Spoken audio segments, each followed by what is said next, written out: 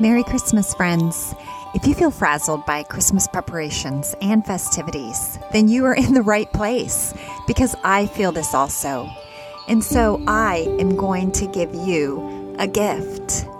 It is the gift of a reflective moment where we look at rhythms of grace that help us still the hustle so we can more fully savor the wonder.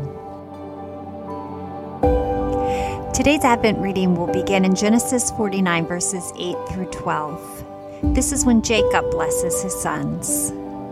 Judah, your brothers will praise you. Your hand will be on the neck of your enemies, and your father's sons will bow down to you. You are a lion's cub, O Judah.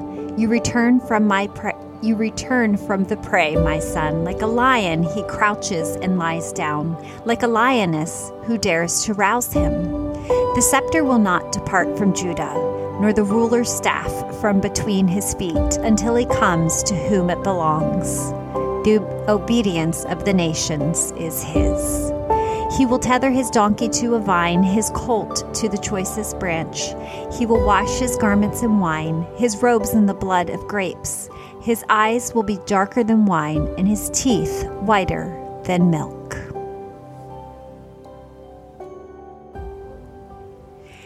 Daniel 7, verses 13 and 14. This is during the vision of the four beasts. In my vision at night I looked, and there before me was one like the Son of Man, coming with the clouds of heaven. He approached the Ancient of Days and was led into his presence. He was given authority, glory, and sovereign power.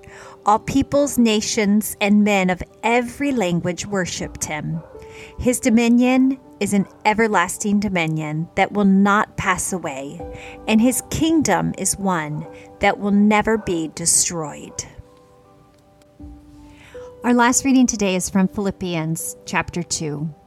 Your attitude should be the same as that of Christ Jesus, who being in very nature God, did not consider equality with God something to be grasped, but made himself nothing, taking the very nature of a servant, being made in human likeness, and being found in appearance as a man. He humbled himself and became obedient to death, even death on a cross. Therefore God exalted him to the highest place and gave him the name that is above every name, that at the name of Jesus every knee shall bow in heaven and on earth and under the earth, and every tongue confess that Jesus Christ is Lord, to the glory of God the Father.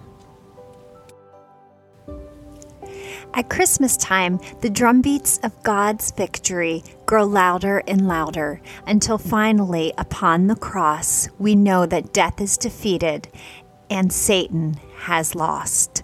I'm so thankful for this season where we can celebrate Jesus' victory over death, disease, and sin.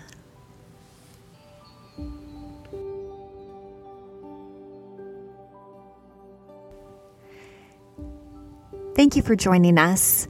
These will be many episodes that I will release every day leading up to Christmas. Sometimes I will interview someone and ask them, what is your rhythm of grace?